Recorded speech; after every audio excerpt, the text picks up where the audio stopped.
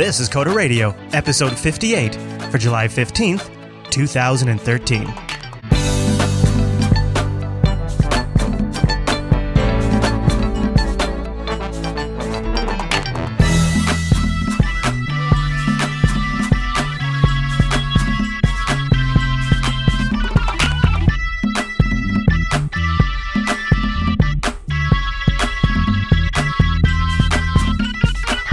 Hi everyone, you're listening to Coda Radio, Jupiter Broadcasting's weekly talk show taking a pragmatic look at the art and business of software development and related technologies. This episode's brought to you by our fine sponsor, GoDaddy.com. I'll tell you more about GoDaddy as the show goes on. We stream this episode live over at jblive.tv on a Monday morning. My name is Chris, and joining us every single week is our excellent host, Mr. Michael Dominic. Hey there, Michael. Oh boy, It's a Michael. It's a Mickey Michael, right? That was Mickey, right? I got it this time. Mickey. Yes! Yes! Yes. I'm not sure if you've gotten better. Zimmerman. Oh crap. Oh, you got to bring the pre-show drama into the big show and the main show? That's okay. Eddie's coming up later, so. Yeah, we got Ed and Putin on the line. They'll be calling it. You know, actually, this is episode 58. I meant to talk to you about this on the pre-show. But I was thinking for 60 we should do a call-in episode. Wouldn't that be fun? To celebrate the big 6-0? Only if my buddies Edward and Vlad will call in. I'll put a note in with them. I got them on bit message. I'll send them a bit message. I think we should do it. Okay. That might be fun. All right. Well, anyway, so this is episode 58. That's a little bit ways off, but now you guys know you'll have to show up live in 2 weeks, assuming my wife doesn't have a baby, or assuming I've gotten some sleep between then. In the case that there's a baby, we'll probably pre-record one. Probably. So we got a big show today, I assume. I don't actually know what we're going to talk about today, but I do know we're going to start with some feedback. So should we just dig right in? Let's just dig right in because we got some meaty feedback. Yeah, especially around the H-1 visa stuff, right? Yeah, so we got a lot of interesting feedback regarding the H-1B visa stuff. I'm surprised about how many Coda Radio listeners are very against the H-1B passing that, right? Allowing this trend of foreigners coming to the United States or Western European countries and working. Given that on other issues, the political allegiance of the listenership seems to be a little different. Now, there was a lot of they took our jobs. There was a good deal of that. There was a few folks who've come over on visas that privately shared the types of horror stories that I was describing. Which is really? Sad. Yeah. What really took me aback was that almost no one wrote in a, like, I thought for sure, the word protectionist would come up, right? As a label for you and I, right. Or more me. No one went there. No one was totally for this. So it makes me wonder, we've had some pretty big disagreements on the show, you and I personally, but also, the listenership. Many things, half the audience is split one way and the other half is split the other way. Yeah. Particularly on the issues of proprietary software and piracy. Mm-hmm. Yet on this issue, it's almost totally unified. Hey, my sound card's working. That was RMS. So here's what I think. Gosh, I do not intend for this show to be political. This is something that is impacting the software industry. That's why we were talking about it. Well, that's the only reason I bring it up legitimately. But I think what we're highlighting here is there's a lot of things that are happening at a federal level that the populace does not agree with. I think there's a few major topics you could look at right now. Take Snowden. I think the latest stat is 55% of the public believe he is a whistleblower, but none of the political echelon think that he's a whistleblower, right? They think he's a criminal. Cannabis. The majority of the United States believe that cannabis legalization should take place, yet it doesn't happen. Immigration reform. The majority of the United States want some kind of immigration reform, but what we want is not what we're getting. And it's almost like this on every key issue these days. And I think there's just becoming a wider and wider disconnect. That's an interesting point, too, because a lot of the folks who wrote in against the H-1 visas also followed that up with though they do support a path for citizenship for other types of workers. Right. It's not that people don't want a resolution to the problem. It's that people want the right resolution, and it is possible. And I think part of it too is this community is a little better connected, a little better informed, and so they're a little more aware of the negatives, and they're not just absorbing only the talking points that maybe certain politicians are putting out there. And so they're a little more critical too. Yeah, I'm really not sure. I'm very shocked because, we did get a couple of what I would consider racially inappropriate. Yeah, where's your soundboard? What was it? What do I have one for racial stuff? You have one for inappropriate. Oh, you're right. I do. There we go. Inappropriate comments, which I thought were kind of silly and stupid, but because they are silly and stupid.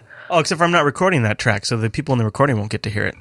Well done. I know. Well, it's because it wasn't working. Professionalism at Jupiter Broadcasting these days. It wasn't working before the show. Hang on, let me see if I can do it live. Inappropriate? There you go. I'll switch it to the other audio device. No, it's strange, though, because, first of all, the IT admins, who I'm not sure why they listen to the show, but good job, were a little more passionate on this issue. Isn't that interesting? Well, I wonder if we were talking about it in the context of development jobs, but I wonder if it's hitting admins harder. Yeah. Well, let me see now. I think it potentially could, because I hope people don't take offense to this, and I hope it's not considered inappropriate. There we go. But a Windows certified admin is sort of like probably the easiest sort of IT job to outsource, because there's a lot of training programs around that. There's sort of, a Windows certified admin is sort of a commodity, and you could probably pretty easily. Well, if you just needed somebody to sit in the back room, there's really no reason you need, anybody in particular. It's a pretty set of standard skills. Well, send your email to chris@jupiterbroadcasting.com. Sorry about that. No, and I think we should move off this. It's just, this is something, if you do write your congressman, very interesting that it seems like almost across the aisle, there's agreement here. Yeah. Well, at least by the citizens. What's funny, at least by the people it's actually going to affect, right? Yeah. By the people who would be living in this market. Yeah. So, yeah. All right. Well, people, you can continue to send us your thoughts. CoderRadio@JupiterBroadcasting.com. So Alex's email, I can actually just sum it up pretty quickly. Okay. He's interested in getting in. You don't want to read it because he goes on about how great we are. I understand. Oh, I understand. All right, let's massage Chris's ego. No, I'm just saying. I mean, he says he loves the Prism coverage on Unfilter. That's okay. That's fine. That's fine. We don't have to read that. We won't mention that. Are you sure? Are you going to be okay? I'll be all right. So basically, he's interested in getting into mobile game development. Wants to know where to start, if I'd recommend iOS or Android. I'd recommend whichever you have access to and prefer. My recommendation would be, depending on your game, if you can try and do it in something like Corona SDK or HTML5. There are some sacrifices, but it might be worth doing. I say wrong. Leverage the opportunity. Take advantage. Seize the moment. I'm not even kidding. Make an app. Make a game for Firefox OS. Oh, come on. Dude, this thing, even if it doesn't extremely explode, it's going to do well enough that anybody who has a good app that gets featured on there is going to do well. I think so. I actually, first of all, you can install it in Firefox. You can get the whole emulator installed in 2 minutes, and it's up and ready to go for you to try building your apps for. You're not sort of betting the whole farm on the Firefox OS platform, because you can move any work you do there to another mobile device. And if you screw up royally, nobody notices. But if there's a high percentage chance that if you make something that people like, it could get featured as like one of the default showcase apps. So, can you buy a Firefox phone right now? Yeah. Where? I don't know, but I know they are. There are phones shipping. There are actual phones shipping. Now, they're not tremendously great phones, but they're enough to do dev work. So between the, you got, well, so you can get the emulated environment up in just a couple of minutes just to try it out, right? All right. I mean, I haven't. So the issue is Firefox OS has kind of fallen off my radar because I haven't heard anything. Yeah, no, I trust me. I am on record in last as being a pretty big skeptic, actually. But the more I see of it, the more I use. I don't know. It's not. It is definitely iterative. But it's like this safe zone. It's almost this. They're not trying anything so radical that it won't work, right? And there is this sort of need that Firefox OS fills, where maybe the carrier is taking a device directly to market themselves instead of through a Samsung partnership or something like that. I don't know. Maybe I'm wrong. If nothing else, there could be a market of geeks who just load this on their own device. And again, I'm not saying this is going to be like an Android or even a Windows Phone size market, but it could be that there's few enough perfect apps that maybe, I don't know. Well, I tell you what, I'm going to a users group on Friday. I'll mention it. If I get laughed out of the room, then we'll know. There you go. Shop.geekphone.com is where you can buy one. How much is the Firefox phone running for these days? I don't know. They have two different models, I think. I played with one of them at Linux Fest Northwest this April. That was kind of the first thing that sort of shook me out. Well, it's in funny money. It's in euros, I think, but 150 euros or 91 euros. So we're not talking too much money. I mean, that's probably what? I don't know. But the nicer one's out of stock right now. Actually, that nicer one's pretty nice, though. Don't know, Mr. Dominic. I don't know. We'll see. We'll see. You know what? I played with it in the emulator for a couple of hours recently, and I was pretty impressed. I showed it a little bit on this Sunday. All right, well, I'm done buying things for the next 10 years, so. That's true. Yeah, no kidding, right? $195 US dollar. Where is my System 76, guys? I think you're going to be waiting a little while. I know. You might have to wait till they get to a certain amount of orders. You know what? I would be helping you if I bought one, because then I would be adding to that number. Yes, you would be helping me. In fact, I think that will be a totally valid thing to tell Angela. Oh, man. If only I didn't have a couple of $1,000s worth of hard drives I need to buy. I'm telling you. Oof. What are you buying, SSDs? No, I'm this time I'm going around buying these Enterprise Red drives because I've been blowing drives out in my array, and I lost 2 drives at once this last week, and I lost all the data in that array. And the Jupiter Broadcasting dataset plus my own home media connection grows at about 12 to 15 terabytes every 6 months. And so it's this I'm constantly struggling with storage. It's this pain in my ass. It's this element to my business that I don't want to have to worry about at all, that does not help me make better shows, but yet I have to constantly focus on it.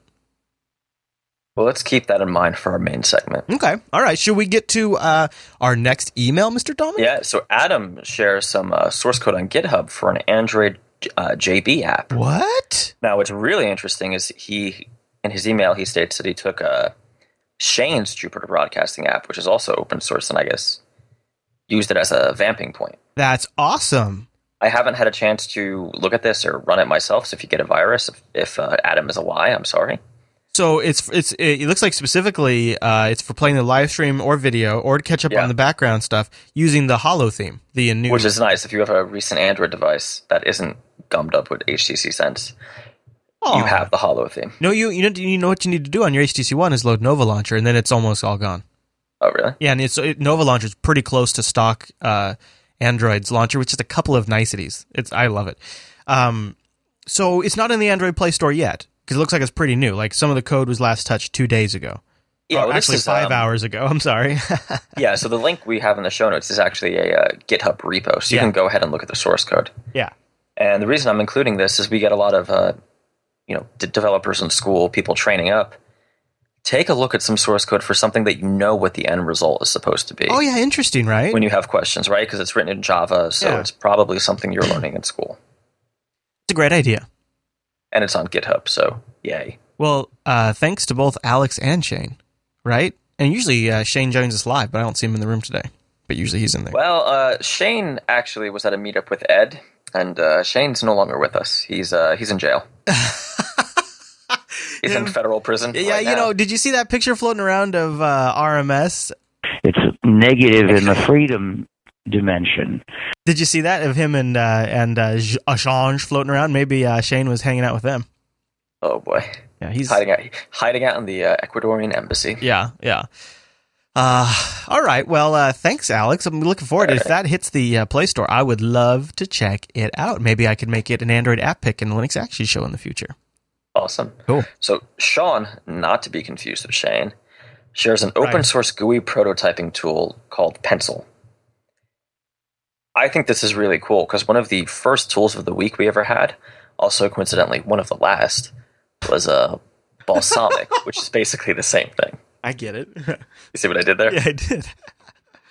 It's hard. Hard. I don't use that much stuff. Yeah. I mean, Git and Vim, and I'm okay. Like, Well, now we have one. yeah, this looks interesting. It's open source, and it appears to be, it's open source, so you can modify it. It looks like it supports that Linux operating system I hear so much about. I hope that System 76 doesn't show up with some kind of Ubuntu. I'll tell you what, I'm actually kind of missing Unity these days because I've been running KDE and GNOME, trying to move between the two, and they crash a lot, and Unity never crashes. We could be Unity buddies. So maybe you and I might be Unity buddies again.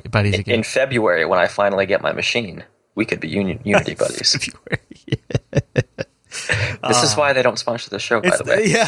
I want you to know. Yeah, they're like listening, like, well, we were thinking about it. Yeah. He's kind of a prick. Love you, System 76. Maybe they'll win you over yet. You never know. All right, good one. So Pencil Project, we'll have it linked in the show notes. We're just flying through today. Yeah. So, Stefan, who I thought I might have just messed up your name, asked about different open source software licenses and what I think. The answer is Apache or BSD. Moving right along. Wow, really? No, come on. You've never used GPL? Never. You lie. No, I don't believe you. I don't believe you. Oh, that is a lie. Wait, I think I have released something under GPL or LGPL. Oh, yeah, I was going to say, if nothing else, LGPL, right? And it was a long time ago. I was in college. Yeah, it's funny how often I hear this from non-GPL developers. I hear a lot of GPL hate. But it seems like, to me, you can't deny its success. It looks to me like it's been kind of a smash success. But there's a fear, right, if you work as a consultant, that you'll one day screw up the license and end up in court because your client now has to open source their work that they paid you for because you made a legal mistake. So I wonder if this is why Canonical has their contributor agreement that gets them so much crap. Are you familiar with this? I am. So that's so that's completely on the other side, right? So is that them trying to, because people basically call the Canonical contributors agreement like a license washer. GPL code comes in, proprietary code comes out. Yeah, that's trying to have it both ways. I always wondered when that first came about, when they first started using that agreement, why they didn't just say Apache. You see what I'm saying? Yeah. Because they're trying to protect themselves. Because the GPL does afford a type of competitive protection in that a competitor, if he uses your code, you're both now on a level playing field because there's no secrecy. Yeah. But it feels like Canonical kind of wants it to be. I don't know. It always felt weird to me. And what is their answer? Why did they do that, according to them? I've read a lot of different things, but mostly it's always in defense of it. Never really what I have found to be a very good explanation. What I've kind of pieced together is that it's just sort of a requirement that they might run into with certain mobile carriers. But I don't know I think that's kind of not totally true, because I think the contributor agreement's been around since before that. Yeah, way before that. Yeah. So, I can't. It's honestly one of the things I can't quite square about Canonical, and every time I try to square it, I end up at an answer that leaves me pretty uncomfortable. They want the freedom to be able to take it, but they really can't, right? The agreement doesn't let them take it proprietary later.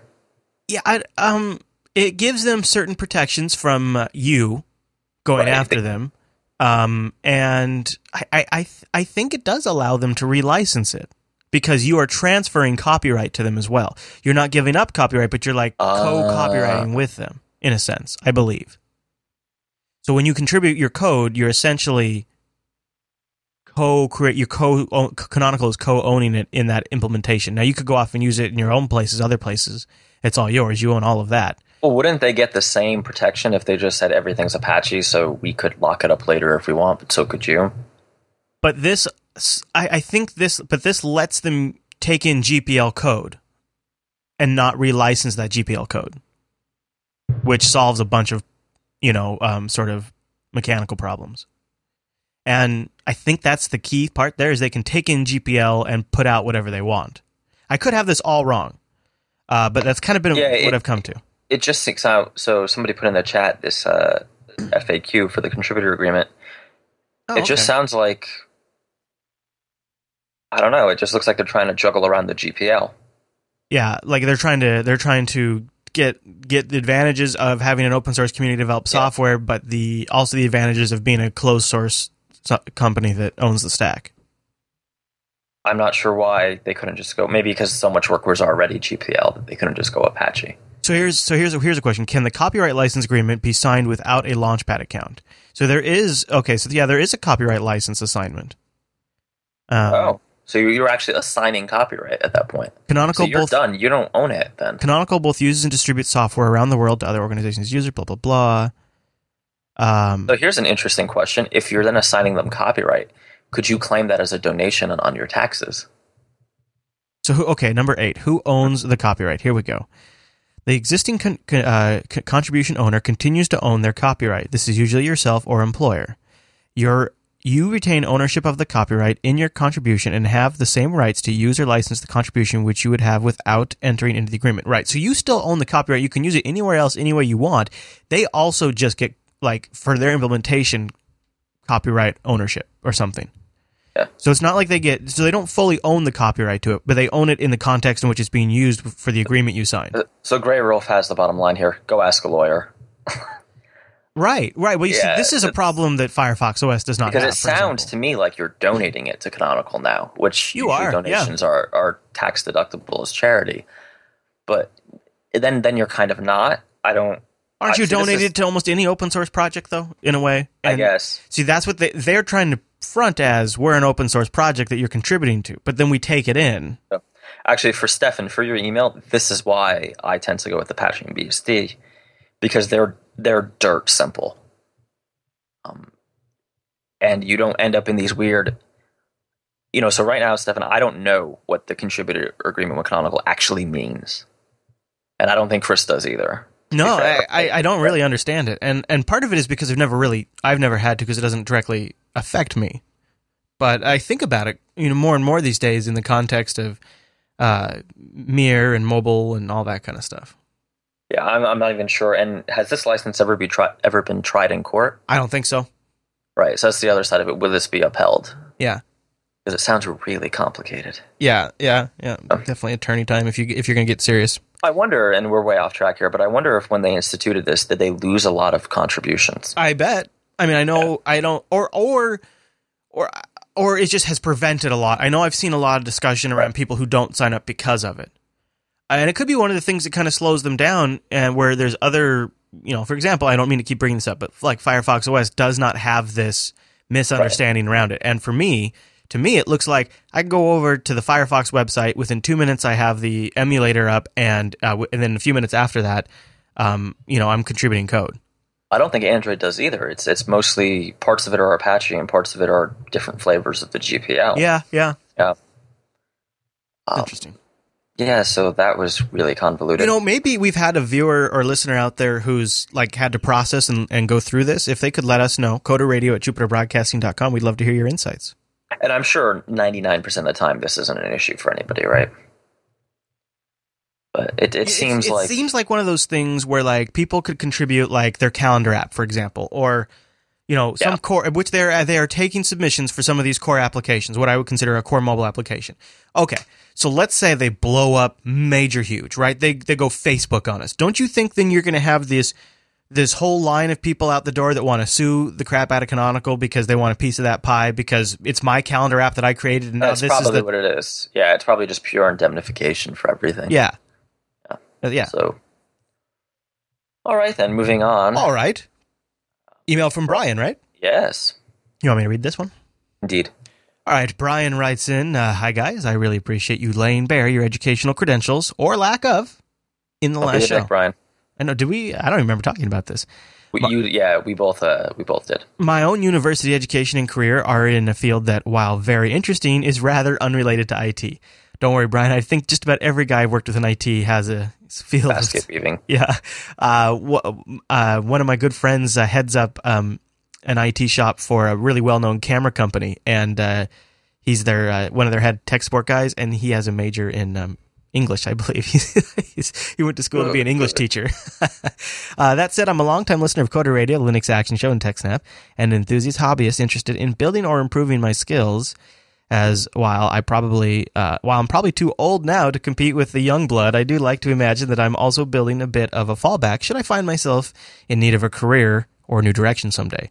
To hear the two of you speak of your own experiences striking out on your own with your unique backgrounds and knowing that you both have become respective voices in the community has been one of the more inspirational things I've seen coming out of the JB Network. Wow, thanks, Brian. Your honesty and openness, not just about the struggles, but also the successes, are qualities that are not only commendable, but which make your show relatable, and compelling. Please keep it up, and thanks for all your hard work. P.S. I really like the outro music. Wow, thanks, Brian. The outro music is called Clutter, by the way, from Mr. Ronald Jenkins. Gotta love him. Yeah. So I'm not sure how respected we are, given some of the emails we get. Definitely a different definition of respect. Well, that's okay. Yeah, that depends. Yeah, so thank you. Yeah, thanks, Brian. I mean, do you have anything to add to this? No, I mean, that's why we try to be, I don't want to say uncomfortably honest, but brutally honest, is because that's sort of the value we can offer, is that we've been through some of it. And I know that when I've tuned into other shows and heard people kind of bearing out there, it's been very beneficial to me. So it's interesting, actually, how many podcasters in the development space actually hold liberal arts degrees of some kind. Yeah. Or non-computer science degrees. You think that's because of their age and people just didn't have it figured out back then? Like we didn't know what to do with people that liked computers, so send them off in this direction and maybe they'll land on their feet. my and it's funny, to this day my school still doesn't have a proper computer science course. Right. So I would have had to, I mean, maybe it's a little too specific, but my school divided into different departments or whatever. Ooh. So if you wanted to get the closest thing they had to a computer degree, you had to drop out of the science and liberal arts school and go to the business school. Yeah, exactly. Which had an entirely different first 2-year ramp up. Right. So it was, I mean, you get the same degree. It's the same school. It's a Rider University. Great, good school. You should go there. But I guess, yeah, I mean, I've noticed, because I get their alumni catalog, they are going more vocational with their courses now. Mm-hmm, mm-hmm. But I think maybe you're right. Maybe it's just the way education is changing. You and I are, well, certainly both of us are probably more traditional type of education. I know you, high school, I went to university. Well, it's funny in the context of last week's discussion where we talked about how Google and to some degree Microsoft, where they will sort of say, do you have a diploma? What's your diploma? And, oh, no diploma, thanks, we'll talk to you later. Which doesn't quite sync up, because if you have people who are of the age to have very good experience, a large degree of experience in the industry, they might not have a qualifying diploma. So it doesn't really, it's like this funny mismatch of requirements versus reality of the workforce. And maybe that's changing now. I think it's changing. I know local to me is Monmouth University, but they've taken a really drastic approach. They've separated software development and computer science. So computer science is a sub-major of math. Oh, okay. And I know this because I've interviewed plenty of students from there, and the computer science majors are kind of worthless, no offense. How would that be offensive, by the way? But the software development majors are pretty good. They're teaching them real-world skills. And I'm just wondering, I don't know, I think this is a bigger topic for a different day, but the difference between general and vocational education. Yeah. Now, having said that, I think my English degree was definitely worth it, but it made that first year harder than it needed to be. Having worked a few years in education at the K through 12 level, I'll tell you, it's constantly playing a game of catch up for schools in terms of skill sets, in terms of books, in terms of software that they can buy, in terms of hardware. There is in no way that they are set up to take advantage of the evolving tech industry. Everything about their political structure, the financial structure, their educational models, the supplies, everything is designed around topics that move much more slowly. I mean, which is fine, right? I think I'm one of the few people left who still thinks a general education is worth something. Right. Having said that, it doesn't hurt to pick up some vocational stuff along the way, right? Yeah. Because ultimately it's the vocational knowledge that's going to get you a job. Right. So I'm not sure where that leaves Brian, but there you go. All right. Well, before we jump into our main topic of the week, now that we've gotten the feedback done, I want to stop and thank this week's sponsor, GoDaddy.com, sponsoring the Coder Radio program because they know that you guys are the type of audience they need to talk to. And here's an example. Here's how I roll. Now, I know that you might want to just throw something up online one of these days. And one of the great things about GoDaddy is when you get to that point where you're ready to start, it's really just a matter of a few clicks and you're going to be up and running. So go over to GoDaddy.com, and when you're checking out, like say, for example, you want to throw something up online, go grab a quick host. Don't fuss with it. Just get over there to GoDaddy.com. Use the code GO32OFF4. GO32OFF4 when you're checking out. You'll get 32% off that hosting plan. That's not a bad way to go. And I got to tell you, you log into your GoDaddy account. You go to their little administration panel that's got all the little things you might want to do on your new host. It's adorable.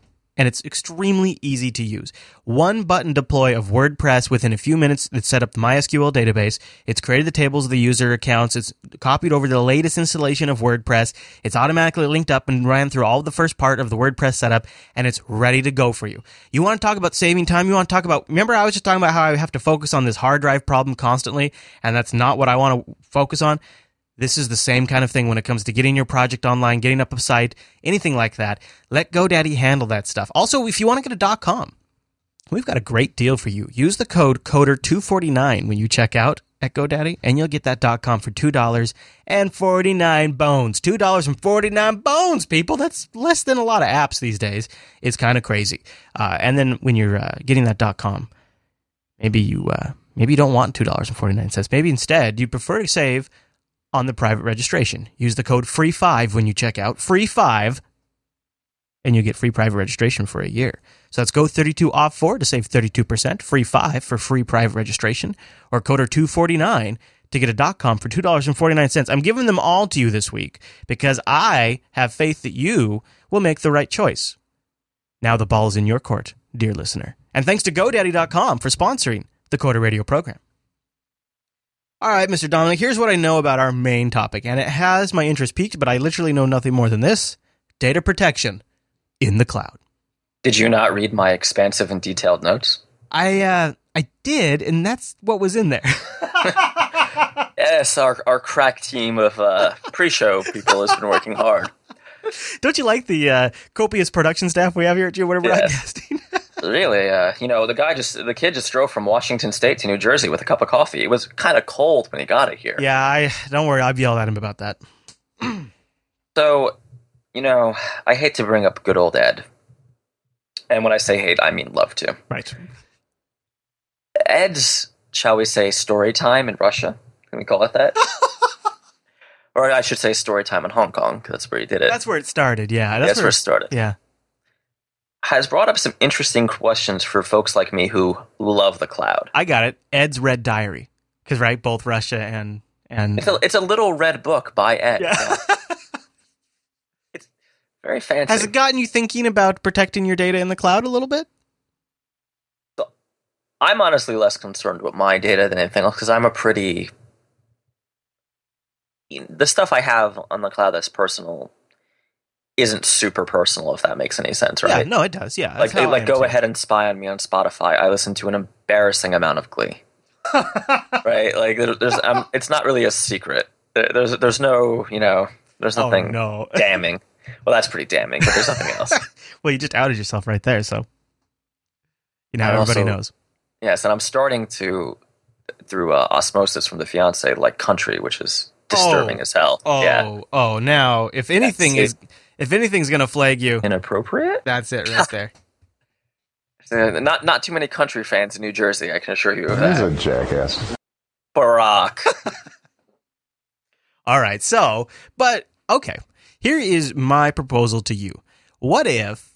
Yes, 1,000 times yes. No, not that kind of proposal. What if it's sort of like early days on the computer, where I remember the same conversation with my grandpa. I don't store anything important on the computer because the hard drive might die. I don't store anything that I actually care about. I have it printed out. That was literally the conversation we would have. What if it's kind of like that, where in 10 years from now, it's almost so integrated, it's essentially sort of like SkyDrive and Dropbox Expander, where they're integrated at the file system level. Everything you do essentially gets synced to the cloud. Every website you visit, every bookmark, every history, every extension. Oh, wait, that happens now. And what if it's like one of these things where it's sort of this gradual process where in 10 years down the road, everything about Michael Dominick is now in the cloud. Every project, every bit of revenue, every bit of information. Are you suggesting that there's some sort of hive mind and I could be assimilated? Well, I would think that maybe has already happened, but we just don't want to admit it to ourselves. I would say... So I was actually approaching this from a different perspective. Oh, okay. Well, I didn't mean to derail, but this is what... No, from a personal data perspective, I'd say almost everything of mine is in the cloud, right? All my email. Yeah. Most things I write that aren't legal documents are still in the cloud, right? Because they're in email. Do you have a Mint account? I do not. Oh, I do. But I do use online banking. Right. That's technically in the cloud, right? But no, that's absolutely in the cloud. I guess I don't have much that's not. I mean, all my movies are in the cloud. Everything's in the cloud. I got to watch my mouth out because we've said in the cloud one too many times. Is being hosted on a remote location controlled by another entity. It's on a hosted provider's secured private network that has managed it centrally for me. What I was thinking more about is, I've been pitching Heroku and Azure pretty strong. Right. Because it's simpler. But given, the little red story time, that might not be super viable for a lot of folks, right? You mean people outside the U.S.? Or what do you mean? Well, I mean, I think if you're a British company hiring an American software developer, and they're like, let's host this on Azure, you'll be like, no. Right. Right. I mean, at this point, would you feel safe? Are you worried about corporate espionage? What are you worried about? I'm not even worried about espionage. I'm worried about accidental leaks of private information. I'm not assuming any kind of Isn't conspiracy. that an interesting aspect of this? So you're saying because human beings have access to this information, there's potential for a leak, is essentially what you're saying. I'm saying if the data is being stored, it could be leaked. Yes. Well, we would seem to have a pretty good example that, yeah. I know this is a little specific to the U.S., but we have healthcare laws, right? Yeah. That are very, very hard on tech people and how you have to handle client data if that client happens to be a doctor or nurse or some kind of... Even in New Jersey, a chiropractor has to follow the same HIPAA compliance, we call it. Right. I'm not sure if that's a federal thing or if that's just New Jersey. No, that's a federal thing. It's a federal thing, right? So it's all over the place. Yeah. I mean, most cloud providers are not HIPAA compliant anyway, but right. Microsoft in particular has been going in that direction to get those kind of certifications. But what does that mean in a world where there's almost certainly backdoors into all these servers, right, and all these providers? Are we back to, hey guys, let's go get a colo? I mean, it's ironic because a few months ago, I decided to not do colos, right? I decided to get rid of colo. Right, yeah, we just had that conversation, didn't we? We had that conversation, and I made the cost benefit, and I went to the cloud. Now, this is interesting because this element of it would never enter our discussion at all. We talked about lock-in. We talked about, maybe it getting expensive down the road.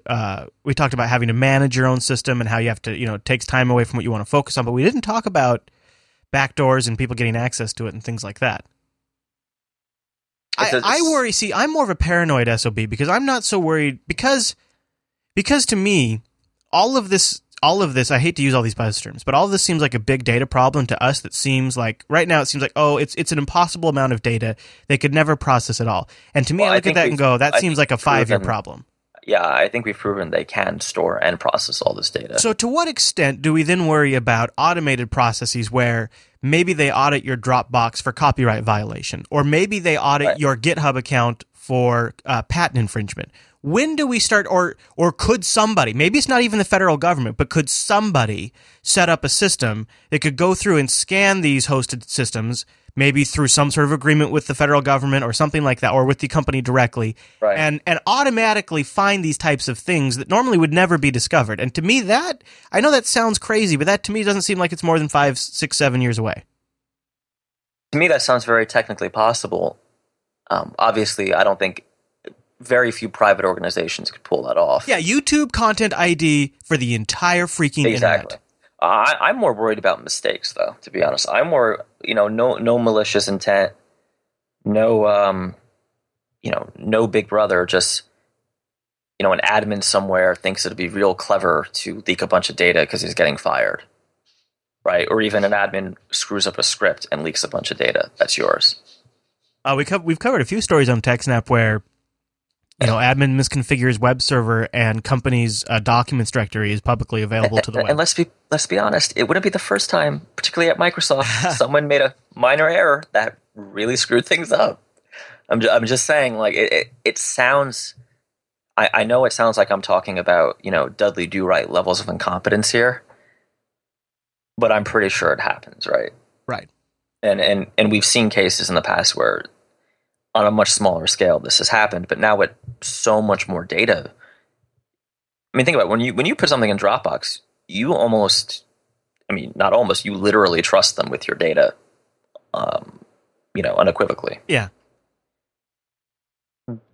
What would happen? Could a rogue Dropbox employee decide to, maybe he starts auditing people's Dropbox for embarrassing material to blackmail them? It's all possible. Yeah. That's kind of more on your side of things. You have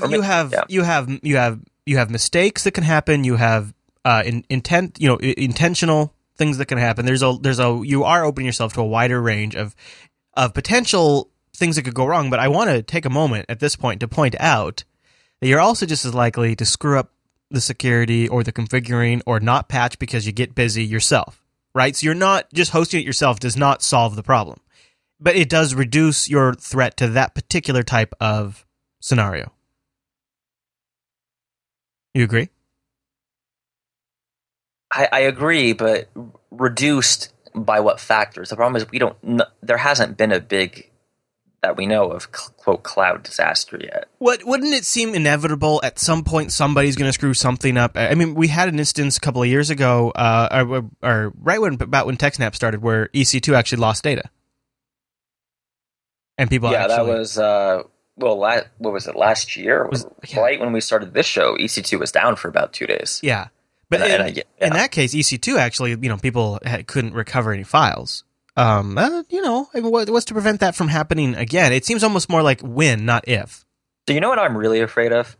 It's not even the data loss. It's that someone screws up and we're picking on Dropbox, but it could just as easily be, in fact, it would probably be SkyDrive, where they accidentally share everybody's folder, entire folder, the root. So all your files are now public. Right. Even for an hour. Once it's public, it's public. Right. Yep. It seems like, and I'm even noticing it, like a lot of business folks I talk to and work with, more and more data is going into Dropbox in particular that probably shouldn't, right? More tax returns, medical documents, things that you might not want people to have. And I don't know, I'm a little less afraid of, malintent than you. I just think incompetence would be the problem. Oop, did we drop? Yeah, the video stream's having some problems. Oh, the video stream. You see, that's exactly what I'm talking about. I would say it's not that I'm worried about so much malintent, and not to beat this horse, but I'm more worried about the automated systems that the legal structures and business agreements will put into place. For example, we now have effectively a 6 strikes and you're out law in the United States, where if you violate copyright 6 times, the major ISPs have all worked together without any laws being passed, although they did have help from the Obama administration, but they have colluded together to set up jointly a 6 strikes law. This type of arrangement could be extended to anything, to any kind of. I worry about, maybe because I get bit by it about once a week, YouTube Content ID getting applied to every hosted service out there. Anything that can be indexed, it's going to be legally, people are going to, if you have the ability to index it, and they'll make the argument that you then also have to check to see if it's compliant. And if it's not compliant, maybe it gets flagged, maybe GitHub gets an automated takedown notice from this bot that says, hey, you need to take this down, and then you get an email saying your project's been taken down because it was flagged for content ID violation. And I worry about a world where that's actually possible, and it seems like the solution to that is not to participate in these shared resource systems. Right.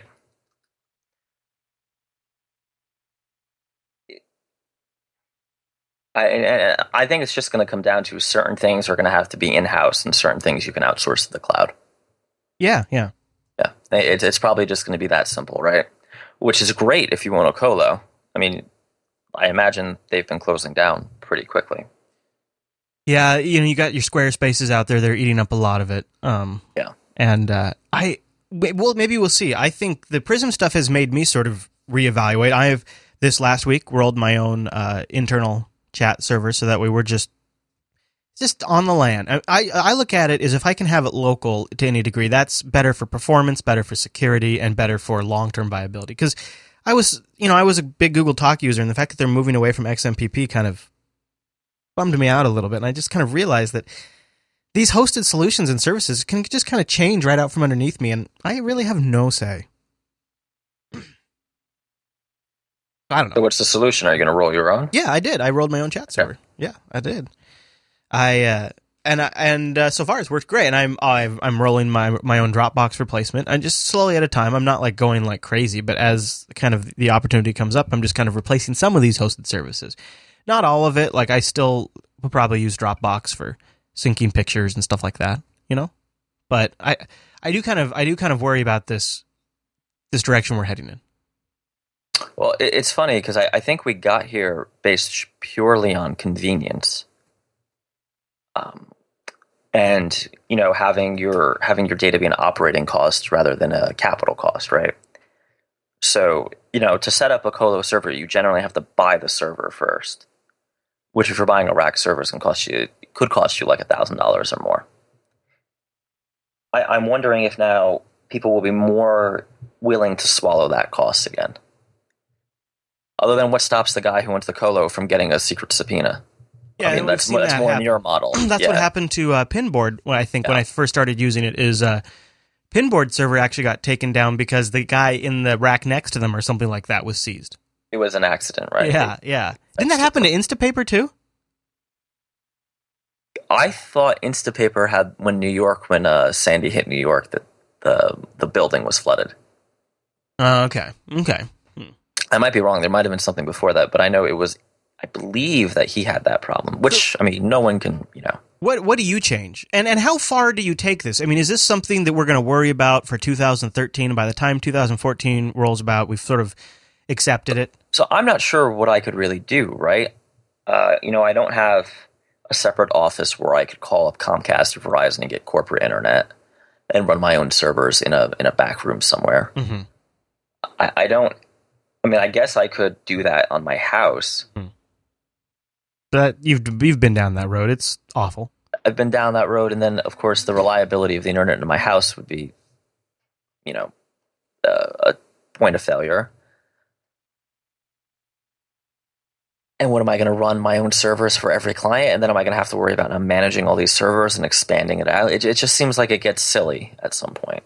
Right, and why are you stopping at your server hosting? Why aren't you then also considering everything else, the tools you're using, the operating system? I mean, it seems like you could take it too far.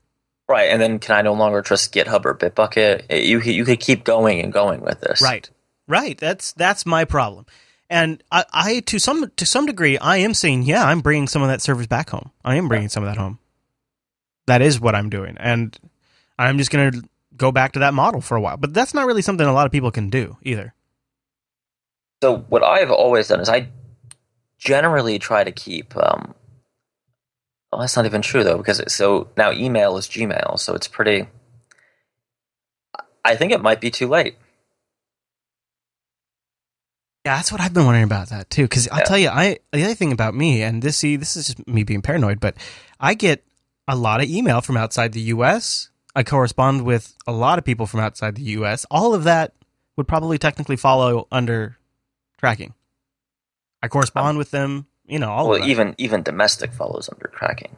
Yeah. But it doesn't matter. Yeah. It's just legal if it's foreign. Right, exactly. Oh. I mean, I think at some level, and I think what's going to happen is folks who need to be in banking compliance or HIPAA compliance, that's going to be a cost that ends up being passed on the client, right?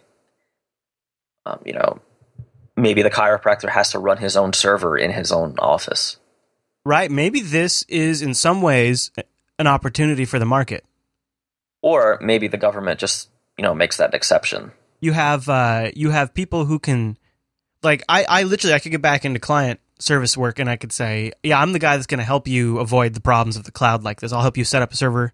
Or you'll have hosting providers like, well, you already have like DuckDuckGo and others who are now positioning themselves as, we don't store logs, so we don't have anything they can subpoena.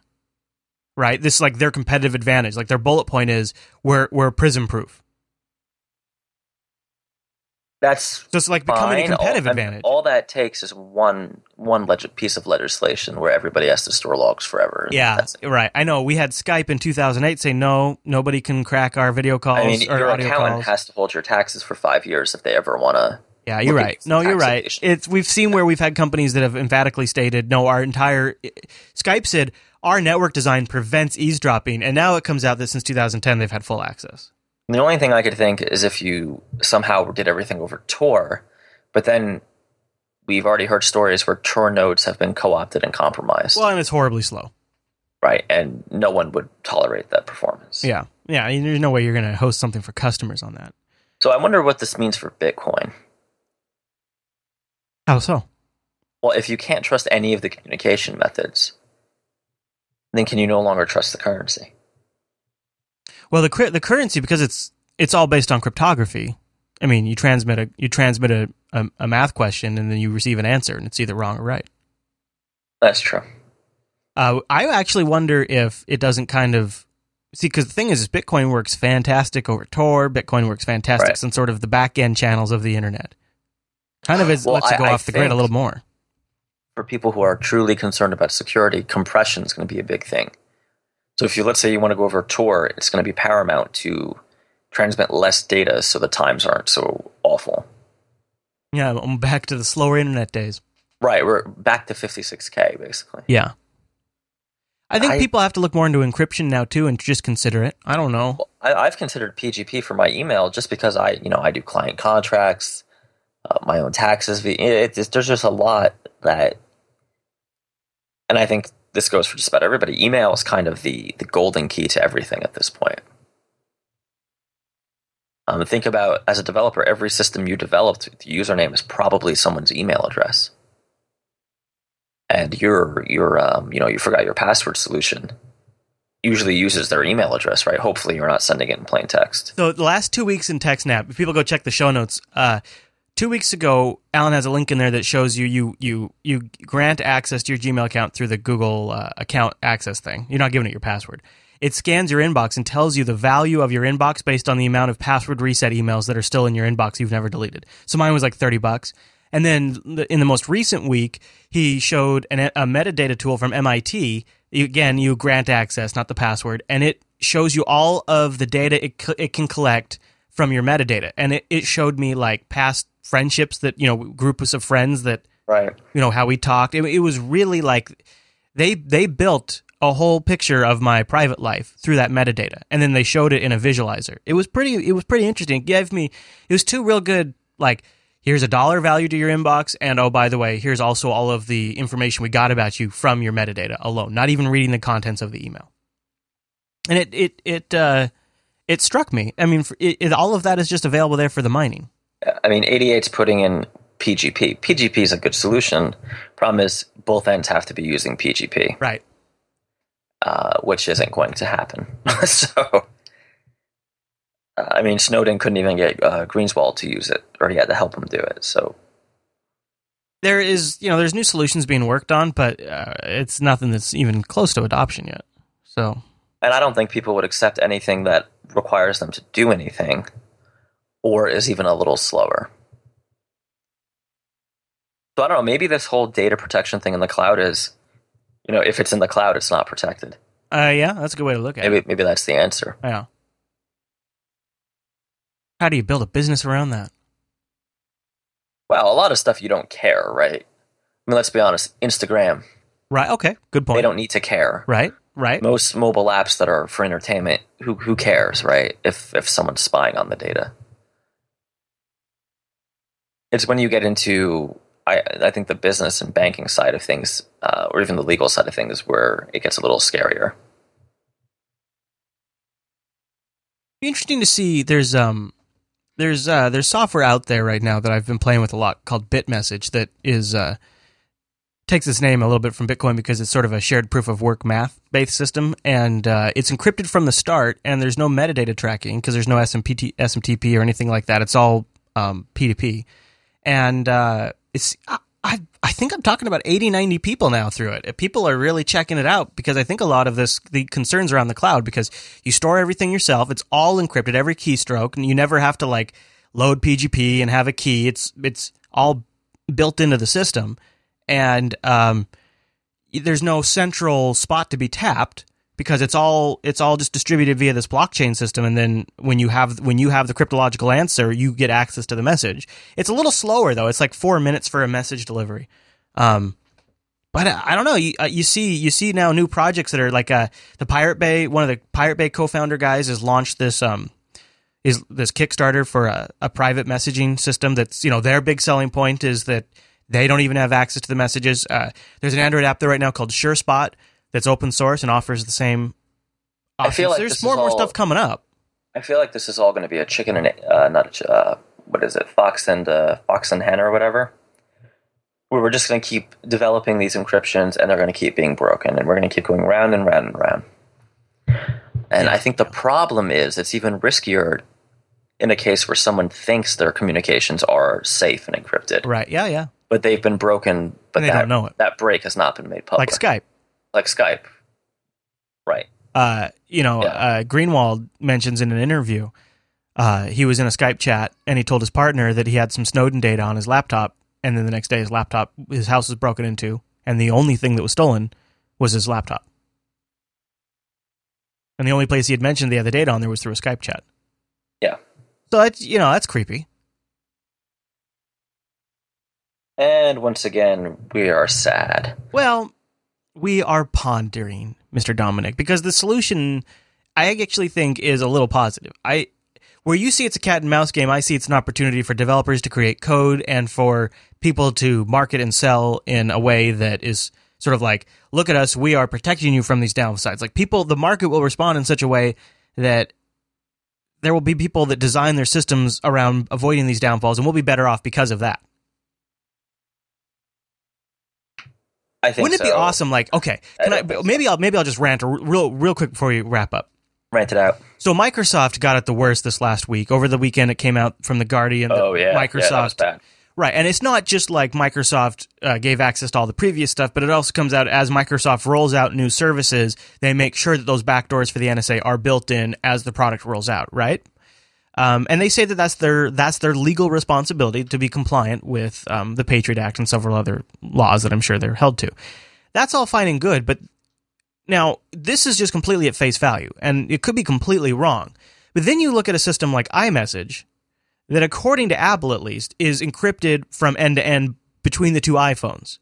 They designed the system in such a way that they could not provide access to it, according to them. Now, that might be wrong, but I believe that is the future for companies that want adoption, for people that want to reach new customers. They're gonna build their systems like that because they'll say, we're not doing it like those other guys. You want to come to us because we're not doing it like they are. Microsoft. How's that possible? If Microsoft is required to have a backdoor, how could Apple not? Well, first of all, I mean, who knows? Maybe Apple does. And second of all, right. I believe it's one of those things where you are compelled to provide as much compliance as technically possible based on what your capabilities are. And if Microsoft has access to that stuff, then they are legally responsible to then respond to the warrant. If it is in a sealed vault, then and they can't technically respond to it, then they are not legally required to respond to it. I am guessing. Could be that Apple does have a private key. Who knows? Well, Apple also has root access to your device. Right. Well, so does any vendor that can push updates. Yeah, I don't. I think it don't just means know we're going to see more that I apps. would. I don't know that I would trust any super duper technology that claims to be secure. Right? Yeah, yeah. And I still think the safest way to do this is, 90% of stuff you do, you probably don't care about privacy, right? Hmm. If my Spotify playlist got leaked, it would be mildly embarrassing. I think it's not to interrupt you, but I think you do need to consider everything you do does generate signals that can be used to sort of pattern your life, to see if you make changes, to see if you are interrupting your routine. Everything you do that generates data to an external service in some way can be used. Well, we know that Michael was listening to music at 9 a.m. on Tuesday, so he probably wasn't out doing that murder or something like that. Like everything, Right. like everything is now data that can be used a little bit to generate a little bit better of a picture of what you were doing and how you do it and when you do it. Well, isn't that Google's whole business model? Yep. Right. Yep. It's signal generation, signal harvesting to paint a picture of you. Yeah. And honestly, it's like if you bring it into your local house, if you bring it to your LAN, then you don't have to worry about the encryption. You don't have to worry about the metadata. You don't worry about any of that because nobody even knows that my wife and I are having a chat. Nobody even knows because it never leaves my LAN. Right. But that's not an option for everybody. But I honestly think it comes back to, I think you see it as a bit of a doom and gloom. We're too late. We're already trapped. And I see it as anytime any big player gets disrupted, it's because somebody else comes along and offers a way to do it completely differently. And I honestly think that this security and this privacy stuff over time is going to be a big differentiators for up and comers that they can really stick it. Google can't compete on that. Google can't compete, and obviously Microsoft can't either. They apparently love just bending over for the federal government. They can't compete with it either. But somebody like DuckDuckGo, who otherwise would never have a chance, is now seeing triple traffic numbers. But they're not seeing mainstream adoption. And I think that's when all these systems fall down when you have to interface with someone who's not using them. Right? So if you're PGPing your email, but your mom isn't, right? Mm-hmm. Well, then you have to send her an insecure message. And vice versa. Yeah.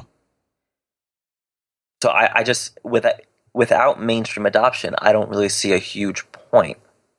I'll give you an example. Most attorneys, their communications are almost always super private, right? Mm-hmm. Like the law says you can't tap and can't do any of that crap.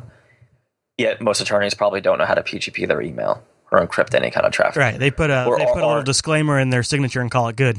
Right. They're not sending Tor, right? They're not doing any kind of data transmission with you via Tor. And I don't know. I mean, I guess because we're looking at it from different perspectives, you're more worried about intentional surveillance, where I'm just concerned about accidents and incompetence, or jerk off interns, right? Right. Who think it's clever to go in and get somebody's photos and maybe embarrassing or pornographic or whatever. I mean, how many times have we hear some young girl's Facebook account was hacked, right? And or kids share pictures with each other that they shouldn't be sharing. Snapchat, right? Yeah. Which kids, by the way, you should know that in a version of a popular mobile phone operating system that's coming out sometime in the fall, the thing that would prevent people from doing something bad with that is no longer there. I know. I can't believe they did that. Yeah. So don't do that. Yeah. You shouldn't be doing it anyway. Don't do it. Yeah, I'm surprised they did that. That's surprising. Yeah, I don't know why they would have. Anyways, I just feel like if you have to deal with the quote normals or Joe users, you're going to have to accept a level of insecurity. Mm-hmm. And most people probably don't care, right? But I've made this point before: is we're going to have a technical elite who will enjoy better protections and better anonymity. But the question is, if you start using these security measures, are you then an anomaly? Yes. And then are you targeted? Yes. That's why we need as many people to do it as possible, even if they have nothing to hide. That's why when you put a piece of mail in the postal mail right now, you put it in an envelope. Everybody needs to use an envelope now, so that way the people who are using envelopes don't stand out like a sore thumb. Because I could see, obviously there's a class of people who are doing things that are illegal that will probably adopt this technology pretty quickly. They already have. Right. To stay out of federal prison. They have been for years. Let's be serious. I mean, come on. Right. Al-Qaeda knew about encryption long before Ed ever came out, right? Right.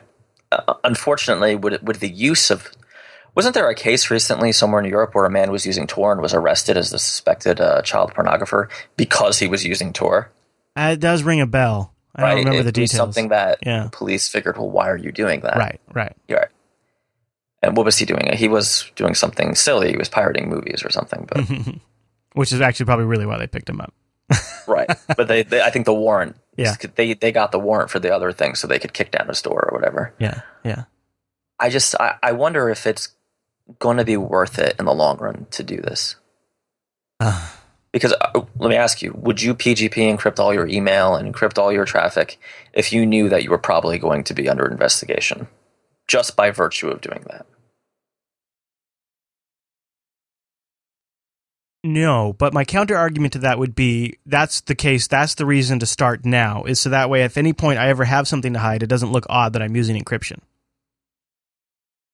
That way, I'm just always using encryption. It's part of my workflow. I'm an IT professional, and I've worked in the industry for 15 years, and I just feel it's best practice to always use encryption. That would be my justification. Now that I just said that on there. but you admit that you may have to justify. You might, yeah. I mean, it does. Someone may come to your house and want to talk to you about it. Right? Yeah. I don't know. You never know. Yeah, I don't. I think we should probably just end it here because it's just getting sad. But well, it's something to think about, and I'd love to hear what people think. Yeah. Especially if people think I am very paranoid that people are thinking I am too paranoid. And I don't know if maybe I'm not. Maybe I'm actually, people kind of agree with us. I'd love to hear your guys' inputs and your thoughts.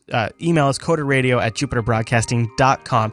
Don't forget, we're going to have a call-in show in episode 60. This calendar, you guys got to be checking the calendar, jupiterbroadcasting.com/calendar.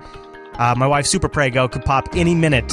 So, it's a warning to you. Just a warning to you. You want to check jupiterbroadcasting.com/calendar. Mr. Dominic, where should people find you throughout the week? They can find me at dominicm.com.